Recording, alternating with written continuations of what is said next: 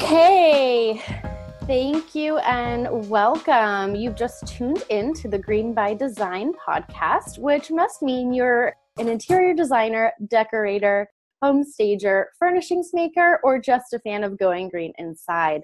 So thank you for tuning in today, regardless of who you might be out there.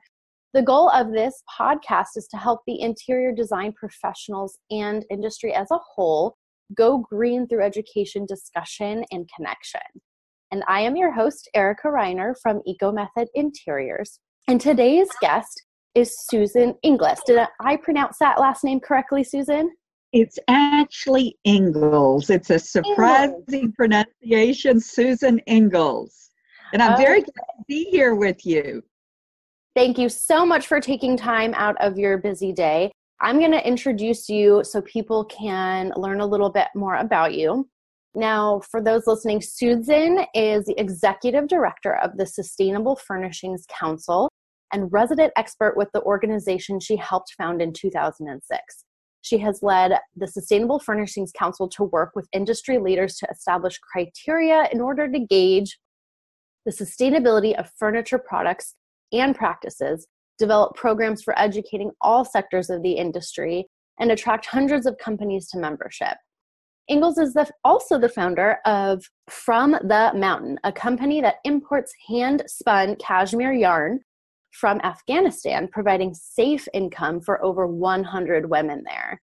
Susan serves on the board of the American Sustainable Business Council and was awarded a 2017 Visionary Leadership Award by the, I think NC means North Carolina Business Council. And she lives also in North Carolina. So again, thank you for being here. I am so glad to have you and also have you as a member of SFC. So thank this you. is just great.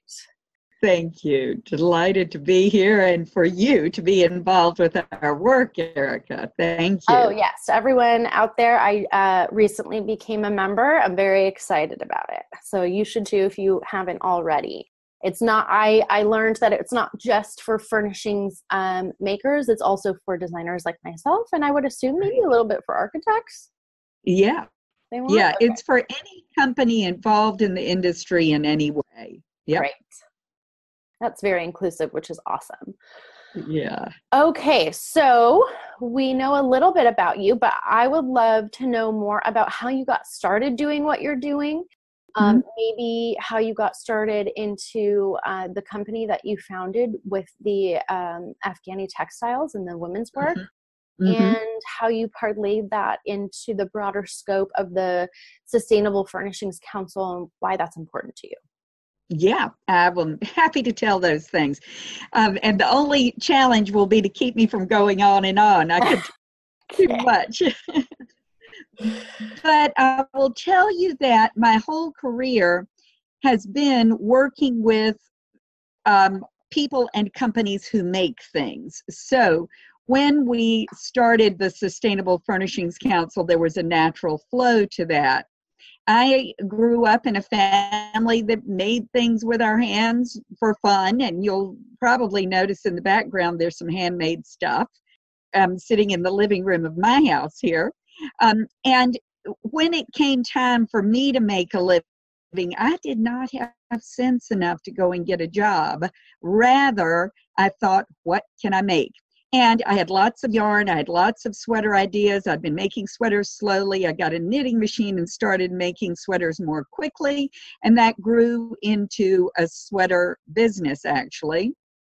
And after some years of that, it evolved into a home textiles business as I was invited by the organization I was doing production with for my sweaters. I was invited by them to go to Nepal to work with artisans there to get their skills and products to new markets. Those artisans make things with nettle cloth, which comes from the inner bark of the giant stinging nettle plant that grows only in the middle altitudes of the Himalaya. And I flew to a remote airport and walked 3 days to get to those artisans and loved being there working with them and knew that no matter what product I developed, nobody was going to happen along out there to buy it. So I decided I better take responsibility for bringing it to market. And with that decision, made in the Himalaya and made in the moment, I decided, okay, I'm going to import a load of these textiles we're developing.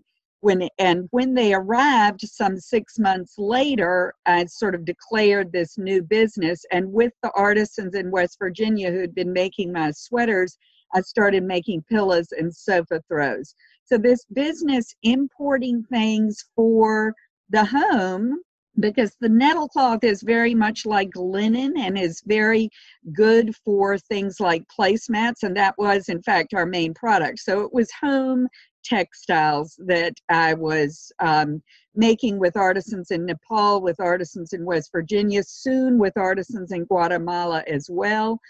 And the business evolved to include brokering product, most of which I identified through publicly funded projects that I would serve as a consultant to. So I'd done a lot of short-term consulting for development projects that might have a conservation mission like the one in Nepal, or a rural poverty alleviation mission, or something like that, a women's empowerment mission. And my job over this range of projects would be to help with artisans understanding new markets they could serve, developing products for new markets, and actually making connections for them to those new markets. So by the time that 2006 came around, I was putting a lot of products into the residential furnishings industry. And that's where, and none of the Afghan cashmere goes into the residential furnishings industry at this time. I started working with artisans in Afghanistan later. It is very difficult to work there, and we're not very active, but the hand-spun cashmere yarn is at this time available in many shops that you can find on the website fromthemountain.com.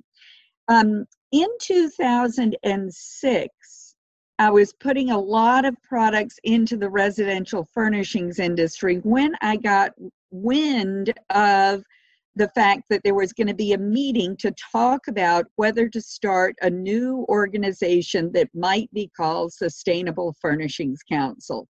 And I thought, well, that sounds interesting, sounds like something that could be useful to my business, sounds like the kind of thing that's right up my alley. So I went. And the meeting was called by Jerry Cookland in his showroom in High Point, and it was an all-day facilitated meeting to talk about the impact of the residential furnishings industry and the impact of decisions made by all segments of the industry, by interior designers, by suppliers, by manufacturers, of course, by retailers. And the upshot of the day was a decision by the 70 or so people present to, yes, see if we can form an organization. So we had an organizational meeting at the High Point Market in the fall of 2006 that resulted in the formation of a few committees and in the actual incorporation of the organization before the spring 2007 market. And I have served as executive director of the organization since the beginning. There at the beginning, it was a keep an eye on it about one day a week kind of job, and it soon became a full-time job and pretty much eclipsed the work I had been doing with From the Mountain, and which, as I said, exists in name, but is pretty much hibernated at this point. So there's the background. That's a great story. Yeah. So now on your website, so can people still buy products from there? Yes, the hand-spun cashmere is available for sale directly from themountain.com, and I will pack it up for you with my own hands. It's a and you'll see that what we've got left now is sort of odds and ends. The the formal business is in hibernation, but we've got plenty of beautiful, gorgeous odds and ends that we're happy to sell. That's great. What a great story. Okay, wow. So when you got started, this is pre-e-commerce, so you were hawking the sweaters at your local stores. Then you got back from Nepal. 6 months later, a shipment came in. You were just working the buyers in your town and then tried to grow it nationally. I just love the nitty gritty of business building. So I love. Yes. Well, I did a lot of pavement pounding. The sweater business eventually had 8 reps across the country, sales representatives, and the home textiles business was selling products nationally and brokering products nationally. So yes, I would go to shows. I would do the New York Gift Show, did the inaugural New York Textiles Show is what it was. It was the New York Home Textiles Show at that time.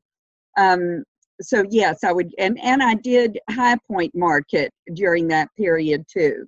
Right. So early and from the mountains existence that I first went to High Point Market, where Sustainable Furnishings Council work is very much centered, because that is the International Home Furnishings Market, and so we do a lot of programming at markets such as the one coming up next month.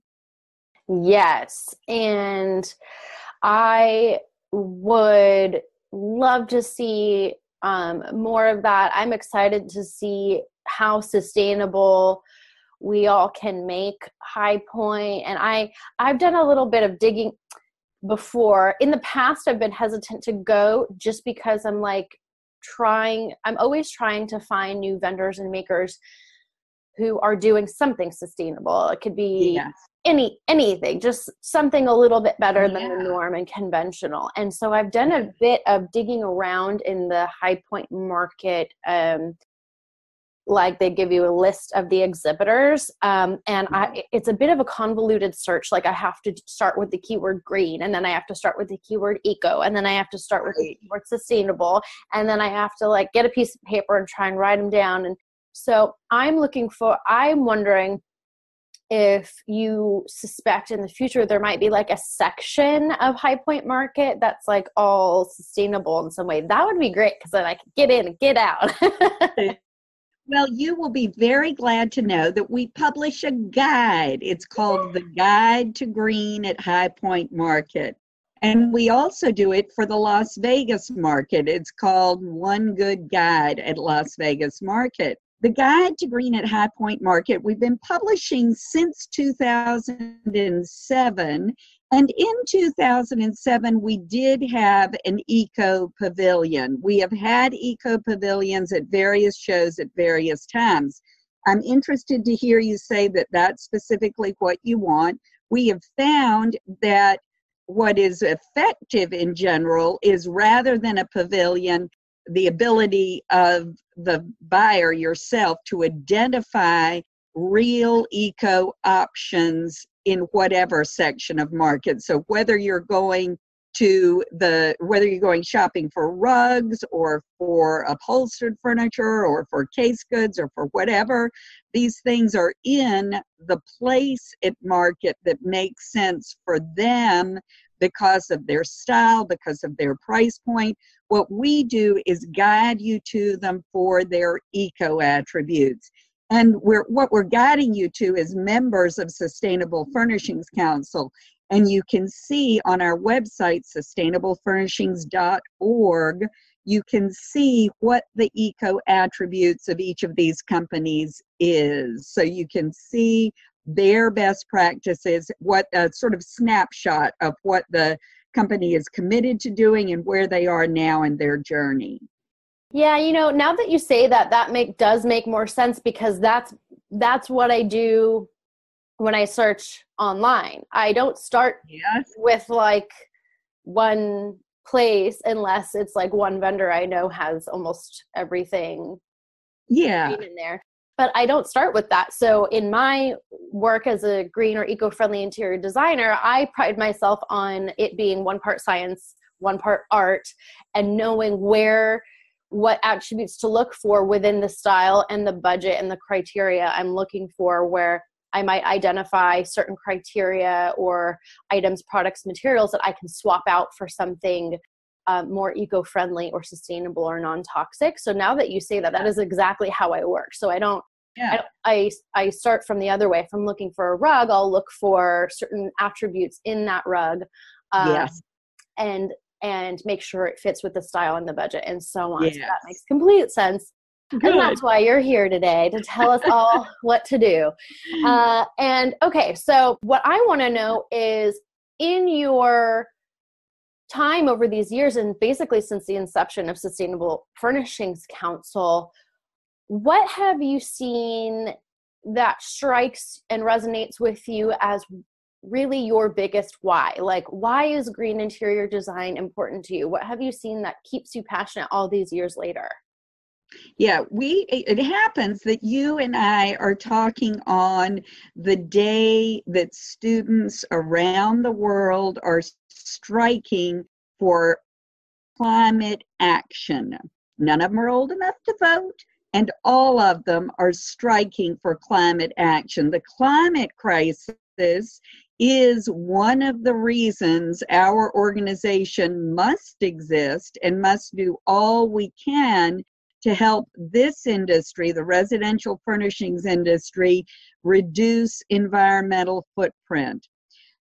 So it is such a big, big problem that it can be overwhelming. But the fact is that where we are, each of us as individuals, as companies, as industries, as nations, must reduce environmental footprint very significantly.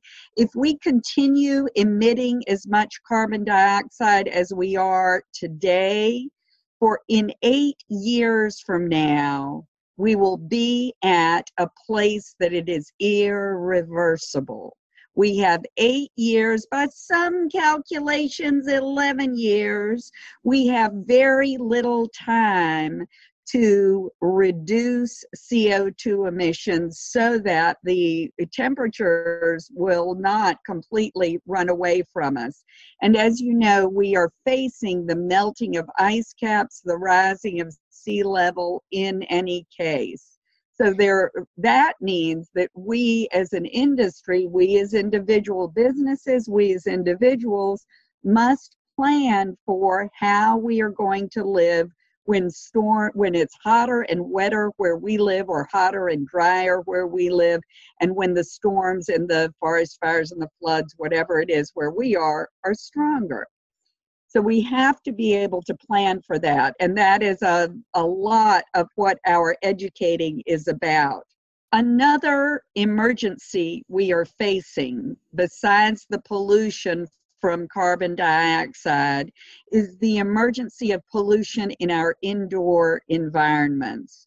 The emergency of the harmful chemicals that we bring into our homes with furnishings products and with other things. There are tens of thousands of harmful chemicals used in the manufacture of all manner of consumer products. It's not just your furniture. But there are 5 harmful chemicals that are commonly used in furnishings, that are the 5 harmful chemicals most commonly used in furnishings that we are concerned about. And we want you, designers who specify furnishings, to be aware of them. We want you to be asking what it's made of whenever you're specifying anything. And we know that your doing so is going to help all the vendors you're working with clean up their offerings to you, such that eventually these 5 harmful chemicals will be replaced, hopefully with something much cleaner. Absolutely right. And you touched on my very favorite subject, which is the cross-section of environmental science and environmentalism and economics. Now, I will admit, in my undergrad environmental studies major, I got a C in environmental economics. Hard to do. It's hard stuff. But I'll let that go. It's still my favorite topic because in this country, and frankly in a lot of the Western world, and now with the emergence of the middle class in a lot of these booming Asian markets, the most important thing we can do in the way our society is currently set up, so without an anarchist revolution, the one thing we can do now is vote with our money. And so our markets will and have been responding to demand. Simple as that. So if it starts with awareness, education, talks like these, getting other designers involved, which is what this podcast is about, and creating that demand, and we will see changes, just like we saw with Arlene Blum's work and the fire retardants and requirements in California. We will see more of that happen. I just read a report from, I don't remember, but I did remember seeing the statistical conclusion that, first of all, this industry is growing, like with the popularity of shows and social media sharing and all that kind of fun stuff. People are really interested, and I think they're starting to understand the psychology of design more and how your space can greatly impact your mood, your productivity, your stress levels, your joy, your expression. Even I see things like isolation and then lack thereof. So being able to, or the opposite thereof. So then enjoying having people over and hosting and community, all intertwined with things like interior design and our environments. And now, the term biophilic design is becoming more popular and people are getting interested in that. So that's great. And we're seeing awareness and a conversation moving there about the mental health and wellness aspect. What we want to see is the demand for the physical and the awareness of just what you said. There are about 100,000-ish chemicals since World War II that are on in everything that have been created, very few which have been tested, very few which have been banned. So I would love for you to go over just briefly the five chemicals specifically for this industry. But you just touched on two really great points, because there's nobody protecting you from anything that you bring in your house. It can be made with whatever for the most part. And it's very hard to change legislation, but we need both, right? Like we need to be asking and lobbying as hard as the chemical industry is lobbying, which is a fantastically wealthy industry, a strong, powerful lobbyist group. So we need that. But then also, we have to educate the consumer base and the designer base so that we can create demand, which will provide a better foundation for requesting of our government to protect us a little bit better. It will be an easier sell. So what are those five things that we want to look out for? The 5 harmful chemicals, and these are classes of chemicals, are VOCs, volatile organic compounds like formaldehyde, the flame retardant chemicals, the highly fluorinated stain treatments, antimicrobials, and PVC or vinyl. PVC is our most common plastic, and it comes in pliable or rigid forms, and we frequently in our industry just know it as vinyl. All of these things can exist in home textiles, for instance. All of them are persistent. That is, even if we stopped using any of them today, they would still exist in the environment for decades and centuries.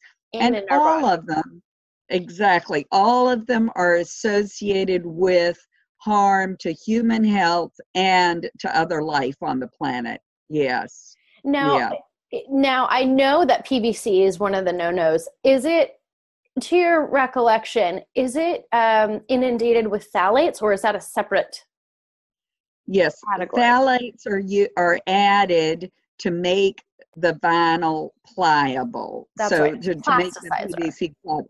So it's rigid when it is not got any phthalates in it, usually like the plumbing pipes. And then phthalates are added to make it very pliable, like a shower curtain or something. Right. Which is why your shower curtain smells, by the way. That's those right. new ones when you That's open right. it up. So yeah. Okay. So when we get to this point in conversation with anyone or to the consumer or to the designer, their next question is, well, usually the question is, okay, so what do I need to avoid? And what I'll just say to you, to everyone out there, is it's actually so much. You'd be down this rabbit hole and never come out. Mm-hmm. So basically, yes, you can avoid entire categories of things to the best of your ability and get as educated as you can. For me, I find it easier to tell people to look specifically for the good things. And so to look for certain keywords in a textile, that might be something like organically grown fiber, or it might be undyed or low impact dye or untreated, certain words that indicate healthier criteria, as well as certifications. That's the easiest way to go. So that's like, looking for those criteria, asking the makers, and then a level above that is a third-party certification who's done the hard work for you. So just to wrap that whole question up in a bow, I would just say to anyone listening, my advice is to look specifically for the makers, which is what I do in my practice, who are making the better things, instead of looking to exclude the entire rest of the 99.9% of the industry. That's incredibly overwhelming. Yeah. Just to put a bow around that. Yeah. And I'll give our listeners a few more tools too. I want to be sure everybody knows we do have a buying guide on sustainablefurnishings.org that will take you through different materials and help you know what questions to ask, what answers to look for. When you are deciding what store to buy wood furniture from, for instance, I urge you to make use of our wood furniture scorecard, which ranks stores on their wood sourcing policy. When you are concerned about those harmful chemicals we've been talking about, I urge you to make use of a supply chain questionnaire, which we have on sustainablefurnishings.org, which is in the What's It Made Of section, and which helps you have the conversations with your vendors about whether these sorts of harmful chemicals might be present in the products you're looking at, and what they have to offer you. It just helps you have the conversation, and that is the kind of tool you need, is tools for the conversation. Now, there are certifications, and you'll find those referred to on both the buying guide, on the What's It Made Of supply chain questionnaire, and on the wood furniture scorecard. There are certifications you can look for, and looking for them is very important. It's also important to know that you won't always find them. So knowing how to have the conversation is also important. And Erica, I think that's one thing that you have said is a core part of your practice. Yes, absolutely. So thank you for sharing that. And that is an invaluable resource, because if you are just dipping into, if you are a designer, stager, decorator, architect, whatever, and you are attempting to get more into green or incorporate green into your practice or bring it to your firm or whatever, it can be very overwhelming and you might not know where to start. So something like that is really, really good for getting your bearings, because quite frankly, this industry in its shift towards going green is the wild, wild west right now. There are many certification bodies. There are many different words that can confuse people: sustainable, eco-friendly, green, non-toxic. They're sometimes used interchangeably, sometimes mean different things to different people. There's greenwashing. So for anyone who doesn't know, greenwashing is a term where, as green has become a bit trendier over the years, companies will attempt to market themselves as being green. And I have seen this so many times where they will check a box, like say on wayfair.com, there's a box you can check that says, is this product eco-friendly? And then the description of what makes it eco-friendly is ridiculous. And so an example of trying to push into the niche green market and claiming something that they're interpreting as helpful in some way, that's called greenwashing. And so you just want to know that exists. You want to go beyond checking the box, looking for that box, and dig a little bit deeper for your client's sake and your sake and the worker's sake, for the people who make the products, exposed to different things, the planet itself on the whole, and then the workers on our end if we're doing renovations, remodels, whatever, because there are so many people exposed to different things, and we have to consider them as well. So That's true. Yeah. I would want to know, let's see. Okay. What would you, if there are vendors and makers listening, or maybe we could send this episode to some big box stores, or just get it out there. What would you like to see more of in the industry in terms of shifting towards green and socially responsible? I would like to see people be loud about their commitment. I would like to see people and companies be loud about their commitment. Amen. And so I really think, it's important, isn't it? I really think that the requirements we have for Sustainable Furnishings Council membership are worth considering. First, we ask that companies have their own commitment, whatever that is, a corporate commitment to sustainability. Sustainability is a wide umbrella. The company might be focused more on reducing CO2 emissions, might be focused more on reducing other pollution. The planet is in enough trouble. We need to all of us start where we are and go forward. So whatever your corporate commitment is, it's a good place to start.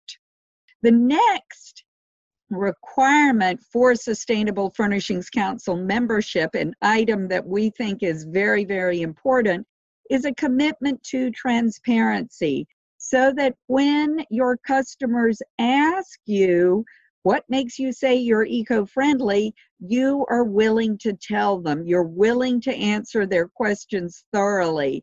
And this goes to avoiding greenwash. As Erica is saying, there is a lot of greenwash going on. Some of it is just a grab for market share. Some of it is unintentional. And you can dissipate a lot of this with a perfectly loud commitment to transparency. And finally, the most important thing is that we all, each of us as individuals, each of us as companies, each of us as industries, each of us as countries, commit to continuous improvement. Sustainability is a journey. There is no perfection. The closest thing to perfection is your volume and your unflagging continuous improvement. Absolutely. So well said. You must have done this before. That was perfect. That sentiment is exactly what I want to share. Start somewhere, do better, look for better, do whatever you can. And that is something I went through. Personally, so I was in the environmental industry, and then for startups and small companies, I helped them start. And then I was very passionate about environmental education. So I was an adjunct lecturer of environmental science, and I love that. I might do it again one day. And then I started my design business. I studied decorating, and then I was starting to get the projects and little portfolio pieces here and there, just getting my feet wet. And then I, had to contend with like branding and marketing and all that kind of stuff. And I, at the beginning, really left my commitment and and what I wanted to do out of the picture, because I didn't know how to incorporate it. And I didn't know if I could promote that, if that would be successful. And then I just decided, I'm changing the name of the company, and I'm changing what I accept to work with. And I'm going to work with ideal clients, and people are going to know that when they work with me, I will have a custom green guide for them, outlining the goals of the project in a way that's well suited to them. Again, starting where we can. Yeah. And that is now my whole ethos. And is That's now great. what I'm presenting. And unfortunately, I have seen companies hide their sustainability goals and efforts because they think of preconceived notions of barriers to entry for the consumer. And so I really want any maker out there, and I want every designer who works with makers to constantly be letting them know that that is important to them, and ask the questions. You have anything, even if it's your favorite conventional store, say, is there anything that you're making that's eco-friendly? This is important to me. I'm incorporating it into my business. Because on more than one occasion, I have seen a vendor, a maker, a supplier hide their sustainability efforts. And that's like crazy and counterintuitive, but it's because they think that people don't buy for eco-friendly. They buy for whatever else first. But I really want to say it's both. I think it is. Friendliness can be a beautiful thing. It sure can. It sure can. You're absolutely right that eco-friendliness can be a beautiful thing. And it does fit in with our understanding that beauty is from within. But more important than that, I want to be sure our listeners know that we know that they are concerned about environmental issues. They are acting out of their concern. And of course, if they are going shopping for furnishings or for interior design services, they are first going shopping with whatever their taste is and whatever their budget is. But when a consumer knows that it is also an eco-friendly product, so not only they like it, they can afford it, but it has a valid eco story, 90% of them would be interested in that product first. We've been doing consumer research since 2008, and this is something that we have seen consistently, though this 90% number is the current number and is the highest we've ever seen. Interest is growing. But you're right, when we ask consumers, okay, so how come you're not buying as much in eco-friendly home furnishings as you are in other things like organic food and recycled paper products and non-toxic cleaning products?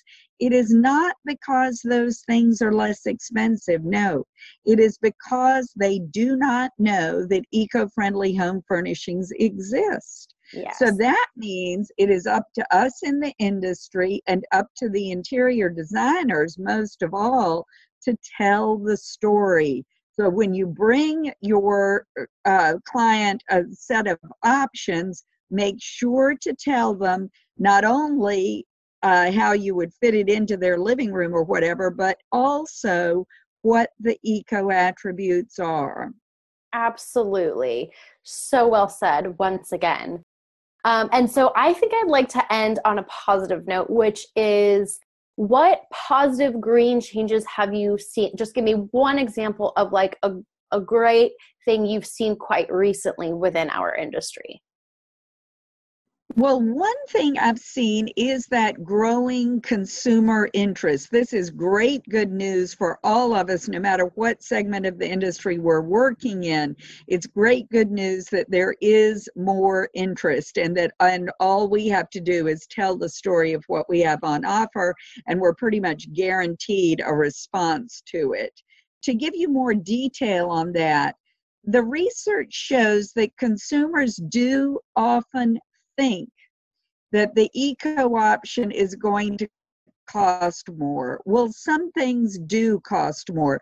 For instance, certifications, as we were mentioning earlier, certifications do have a cost attached to them. Someone has to do the audit, and they have to get paid to do the audit, and so that's going to increase the cost of the product. The fact is that in the case of residential furnishings, in general, the construction of the product is so complex that whatever the certified elements are, they are not the largest elements of the product, and so overall it doesn't add a lot to the product. For instance, if you have a sofa with an Forest Stewardship Council certified frame, it might just put the cost of the whole sofa up a couple of percentage points, and we know that consumers are perfectly willing to pay up to 10% more, just like they would for their favorite brand or any other attribute that means something to them. So that's something I want you to know, is that their first reaction is they think, oh my goodness, it's going to cost more. Well, not always. Not always. That's right. It Just doesn't like always. Organic, and again, that demand, putting your money where your mouth is, it helps all of us. So just like at Trader Joe's, the organic spaghetti is sometimes cheaper.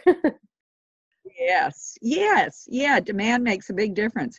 The other thing I want you to know is that consumers are hungry for information. We know this because we're listening to this podcast now, so we are listening to get more information. We are all hungry for information, and your customers are hungry for information. So they want you to tell them what you know about the eco attributes of furnishings, and they want you to have that knowledge base. So I will give another little plug here. Of course, sustainablefurnishings.org is full of useful information for educating yourself, preparing yourself for your conversations with your clients.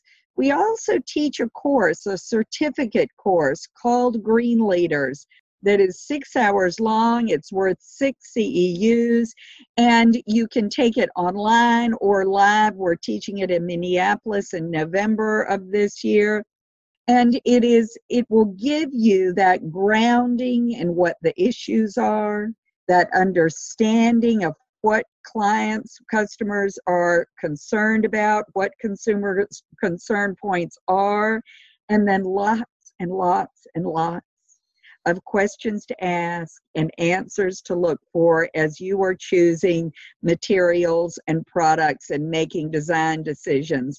Finally, it includes a sales training module to help you put it all together and do your job better and grow your business, which is exactly what you will be able to do with the current crisis we're faced with and with your clients' eagerness to be part of the solution. That's absolutely right. And I don't think I finished my thought because I got too excited about other things about this earlier. But that report I mentioned saying that the home industry world and market is growing also specifically noted, and I didn't note any other characteristics like this, but it only specifically noted, and consumers are increasingly interested in eco-friendly options. That didn't say they're interested in anything else. We're seeing that, throughout the industry. And if you are a designer listening to this course is such a good place to start with those certain criteria. You might choose to do other things later, like well or lead or whatever, or maybe you've already done that. But this is going to be really good for folks that are, have been designing and are learning a little bit more and trying to incorporate green things. It's going to give you a great structure and lead in to make it a little bit more clear on how to do it instead of just trial and error, or being, down in the internet rabbit hole of chemicals and scary things. You just want to know, you just want to have someone help you through that transition from conventional design to being able to offer to your clients, yes, actually, I do know about where to start and what to look for, and you don't have to go elsewhere. I can handle that for you in whatever capacity that looks like. So So that is it's really very practical. Yes, absolutely. And the sales component, that's ideal. So maybe when I'm done studying for my well exam, that'll be next on the list for me because I'm a lifelong learner.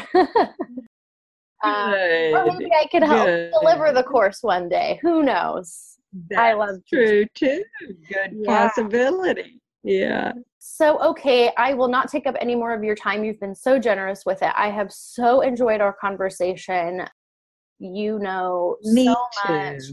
And it was just a pleasure learning from you and getting to share all of your wisdom. So where is one place that our listeners can find you? Sustainablefurnishings.org. So you can go to sustainablefurnishings.org and you can contact us from any number of pages on there. So please do that. Please come to our website and consider getting involved with our work. I would look forward to hearing from you. Absolutely. Thank you. Okay. Well, this has been absolutely a delight. And we will have to have you back on maybe in next season or something like that and get more good stuff from you. So thank you again and have a wonderful rest of your day and weekend. Thank you, Erica. It's been a pleasure to be with you. Thank you.